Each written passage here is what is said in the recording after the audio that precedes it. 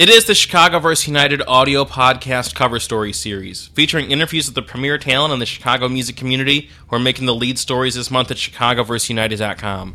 My name is Jaime Black, recording out of the Music Garage, Chicago's professional music rehearsal space and the new home of the Dynasty Podcast Network. You can check them out on the web at musicgarage.com. This week, in the studio with Ryan O'Neill of Sleeping at Last in support of his act's 12 EP project yearbook. Ryan, how's it going, sir? It's going great. How are you doing? Dude, I'm doing very well. Awesome. Thank you for having me. I appreciate it. Really, thank you very much for coming up. Every band that I bring up, I say thank you, but really, you are an artist who we have a history together. We do. It's a special one, too. It is a special one. You are an artist that we were bringing on Local 101, on Q101's Local 101, the show that I worked on for quite a long time. And you were an artist that I feel like we've brought in maybe as far back as even a decade ago. Yeah, totally. You know, it's very cool to be able to transition, to have had you on that program for so long, and then for you to now come on my program. So thank you. No, thank you so much. Seriously, I am completely honored. Absolutely, man. You have accomplished something very impressive, and again, every artist who comes up, a lot of them have new records, and I'm always like, congrats on your new record. You made 12 individual EPs over a year. Like, you dropped one a month. I mean, that's like 36 songs, so really congrats on getting to the finishing line there. Thank you so much. I appreciate that. Yeah, it was a long year, I'm not gonna lie. Yeah, it was a lot of work, but the point of it was to challenge myself as much as possible, and it definitely did that. For anyone who hasn't been following or maybe doesn't know, kind of explain what Yearbook is and kind of how the model worked, like what you were doing, those kind of things. Yeah. Well, basically, the idea for Yearbook kind of stemmed out of just, I think we finished up a tour, and I was just kind of asking myself, like, what is my favorite, like, aspect of being in a band or writing songs, and quickly it was just like, well, I love writing, and I was thinking, like, okay, my current schedule of releasing music is like one album per every 3 years, which is kind of a bummer. And I'd recently heard an interview, I think it was with Hans Zimmer, which is a bizarre interview to hear, but he's really, like, I guess he came from a band as well, and before he did like film scoring, and one of the things that he said was when he was in a band, he felt like he talked and performed the same songs over and over. So it's just like the typical cycle of a band. You know, you make a record and then you go out and promote it. So you do more talking about the music than actually creating it. Sure. Exactly. So I thought, okay, well, what can I do then that would challenge myself to do more of what I love, which is writing. So I kind of came up with the idea that the 36 songs over the course of 1 year would be the most challenging, but maybe the most doable number that I could come up with. So basically, starting October last year, so we just hit the 1 year anniversary here in September. The first release, yeah. Basically, I just decided one EP a month for 1 year. So that's 3 songs every single month, and I would just keep pushing myself to try new things, and it would be the kind of perfect project to do that. To try to, I think when you record a full length, you want to make it as cohesive as possible.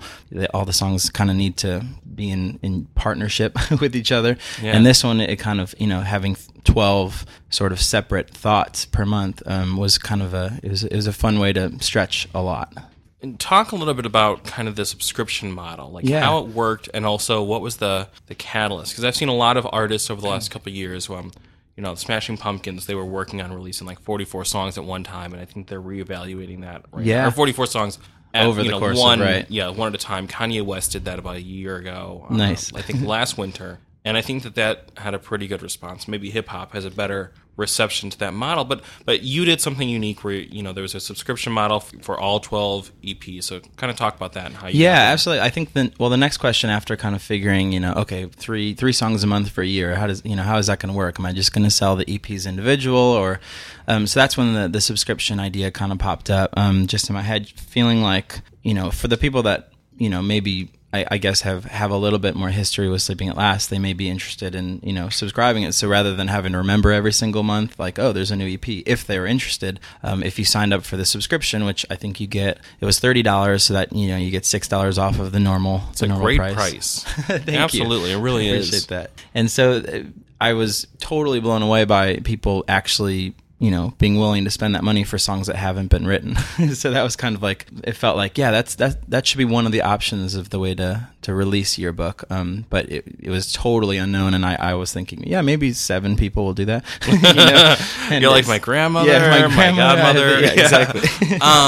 No, that's awesome, man, and it's such an interesting way to do that. And a lot of artists starting out now, they're kind of accustomed to like YouTube and SoundCloud and Bandcamp, absolutely right, channels like that. But you really like started out when CDs were still a viable medium. What are CDs again? Yeah, exactly. And there was downloading when Sleeping at Last kind of debuted, but we would still get CDs at Local 101. Absolutely, that's absolutely. what we would play. That was what you guys would sell at shows. So it's interesting that you were able to move from that model and keep up and find a different channel for it. Yeah, absolutely. And your book, I think, was an interesting challenge, because it was like, are we going to print EPs of every EP, print CDs, or are we going to make it a digital thing? And I think that's kind of where the heart of the subscription model came in. First, everything will be available digitally, and then eventually it'll be on CD for those old school folk that like compact discs.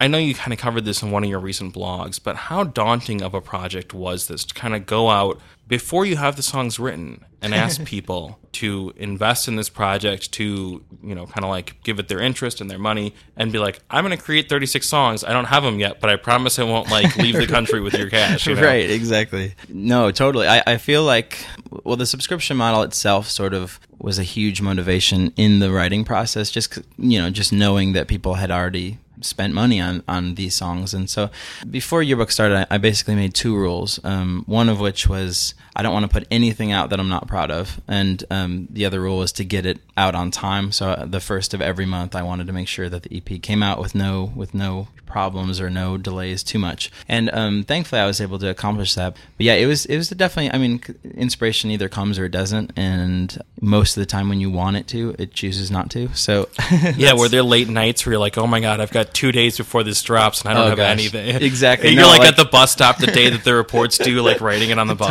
Totally. And the funny thing was, like, on the first of every month when one of the EPs would come out, I'd have like this exact repeat of the month before it. I'd be like, oh my gosh, it's so exciting. I'm so excited to show people. And then it's like, oh my gosh, I have to do 3 more. 3 more songs. Instantly depletes your excitement. Yeah, exactly. Totally. Just like immediately jumping right back into the next one. So, but I really loved it. Like part of the thing that motivated me to do it was to just make sure that my creative muscles were stretching. And I think, because you kind of press reset when you're making a record every few years. You're kind of, it's such a different planet than playing shows out and playing the same songs. So this way it was a really good way to document an entire year, but also just kind of dive more completely into the writing process. You're talking about your writing process, and I was curious. One of the things I was listening to is the mood. It would shift, and it seemed like a little bit reflective of maybe the time of year or the month that you were releasing things. Like spring seemed a little bit brighter than kind of like the more introspective winter stuff. So I was listening to this, and I was wondering, like, you've been writing songs for so long now. When you were doing this, did your songwriting shift? Did you learn new things during this process, or have you been doing this for so long now that you're like, I know what I'm doing, I can write songs? I still, every single time I write a song and then I start a new one, I still feel like I have no idea what I'm doing. Like you would think that there'd be some sort of confidence that there would be like, okay, I've done it before, I can do another one, but every single time it starts off kind of as a complete question mark. But yeah, with like the seasons and stuff, I knew when your book started that I didn't want to be too obvious with like, hey, here's a Valentine's Day song, and here's a October. This song is called Happy Halloween. Yeah, Happy Halloween song. Like, so I tried really, really hard to just kind of like make it document just how I was feeling. So I definitely feel like the winter kind of produced a little not darker, but a little more somber stuff, and then springtime, naturally kind of turned into a little happier, brighter stuff. Happy. But it's really like there's a lot of really lush material, and I was listening to it, man, and I was blown away. I was like, this stuff is, there's so many gorgeous songs. Thank you so much. There really are. That's and really it's nice. Like, it really does reflect that you have been doing this for so long, and that you're going to I really feel like you're going to be someone who's writing songs for life. That means so much to me. Thank you. And I hope to be writing songs for the rest of my life, definitely. Something else that's coming up, speaking of writing songs in the future, you have another song that's going to be released this fall, and it's not a yearbook song. It's going to be on, like, I saw this and I was like, you've got to be kidding me. That's amazing. Right. Tell people where they can find the next Sleeping at Last songs. This is pretty incredible. Well, the next Sleeping at Last song is going to be in the new Breaking Dawn. I guess it's a new Twilight movie called Breaking Dawn Part 1. So it's going to be in theaters November 18th. And I had the incredible privilege to be able to write a song actually during yearbook. So I technically wrote 38 songs instead of 36 because I wrote for another film too that will hopefully be coming up later that it's top secret business. but yeah, so this song it's called Turning Page, and I wrote it a few months ago as a hopeful submission for Twilight, and it got chosen. So I was ecstatic when I found out. That's pretty amazing. How does one submit a song? Because I feel like every artist who's listening to this is going to be like, how do I get how do you do that? I need to get on the Twilight soundtrack. It's just, all you do is send one email. No, I'm just kidding. You just call Robert Patterson at home and you say, you just ask him, can I write a song? No, I think it was the people that placed the music have been aware of Sleeping at Last from placing different shows, TV shows, and films. So I had kind of been on the radar, but I recently signed a publishing deal over the last 6 months, and so I asked, I was like, how, is there any way I can write a song for Twilight? Being like a total fan of the last, several soundtracks, I thought like that would be, ridiculous. I thought you were going to say the books. You're like, being a fan of the books and being like, with my Twilight tattoo, can I? I have 7 Twilight tattoos on my back. One for each book. One for each book. Yeah, exactly. One for the books that aren't even written yet. Right. No, I definitely like when they said, we welcome a submission. I took it obviously like everybody on earth is probably submitting for this. Absolutely. But I really wanted to make sure that I was like kind of swallowed up in the Twilight world. So I watched all 3 films back to back, and I totally was into them. I totally loved it. I was going to ask, like, at some point, I feel like I'm just going to have to. I haven't watched Harry Potter. I haven't watched Twilight. I feel like at some point, just culturally, I have to watch them. I just have to take a weekend. Gotta know what's going on. Were they fun as like a guilty pleasure? Oh, they totally are. They're essentially a giant love story, and like with any type of blockbuster movie, it's really, really fun, And so when I was writing for that, this upcoming movie is definitely more centered around like love and they get married and like all these because before the previous like films were more focused on them, these were kind of teenagers, and so this one was kind of dealing with more like adult themes, and so the time in every girl's life where she marries a werewolf or a vampire, clearly, which everybody can relate to. Everybody. I mean, I just tapped into that in my own life, and then you and I should do a separate podcast where we just dissect Twilight. That would be so much fun. I would be way into it. It's been a very, I would imagine, exhausting year and a half, 2 years for you. Yeah. You have the EPs completed, the whole project under your belt. You've got the Twilight soundtrack coming up. Are you looking at other projects in 2011, 2012, or are you just kind of like, I need to take a break right now? Definitely. Well, like it's funny because when there's even the release of the September EP, which is the last one, like there's definitely like a renewed sense of like, oh my gosh, this is fun and I want to keep doing it. So I never really got to that point where I want to be like, okay, I'm going to Hawaii for 2 years and then see what happens, Later. So like, exactly. Yeah. So yeah, I recorded enough music for 9 years according to my previous schedule. So, so no, I think Yearbook kind of gave me a pretty serious itch for songwriting. So I kind of am just going to keep going. So I've got lots of several projects coming up that I'm excited about. Twilight is definitely going to be a really, really thrilling next couple months. And man, absolutely, that's something very huge to be involved. Yeah, with. It'll be exciting. It'll be really, really like I feel so privileged that they would even listen to the song. So that's awesome, man. Well, Yearbook is out now. It's 12 EPs, all tied to 1 month from the last year. What are the best places that people could listen to it? I know that I've been able to listen to it on Spotify and RDO. Yeah, definitely. Where can people find this if they want to buy it, listen to it, or anything like that? Spotify, iTunes, of course, has everything. Even on sleepingatlast.com, there's several samples if you want to hear it. Yeah, it should be pretty much anywhere digital music is sold. And then there's going to be CD version of like a little box set that's coming out before the holidays, along with a couple other yearbook themed things.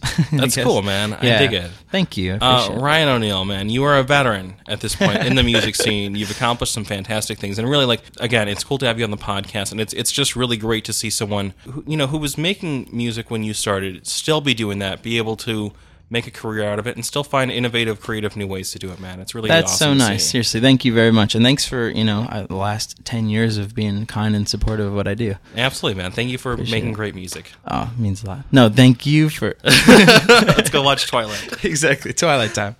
This has been the Chicago vs. United audio podcast cover story series. Thanks to Ryan O'Neill of Sleeping at Last for being on the show this week. Check out Sleeping at Last's yearbook series, up now in RDO, iTunes, and Spotify. Dynasty Podcast records at the Music Garage in Chicago. Check them out on the web at musicgarage.com. You can find past episodes of the Chicago vs. United audio podcast at chicagovsunited.com, including interviews with Mark Rose, Scattered Trees, Helicopters, and many, many more. You can follow the Dynasty Podcast Network through all social and digital media channels at theministryofthedynasty.com. For the Dynamic Dynasty, my name is Jaime Black. Dynasty Descend.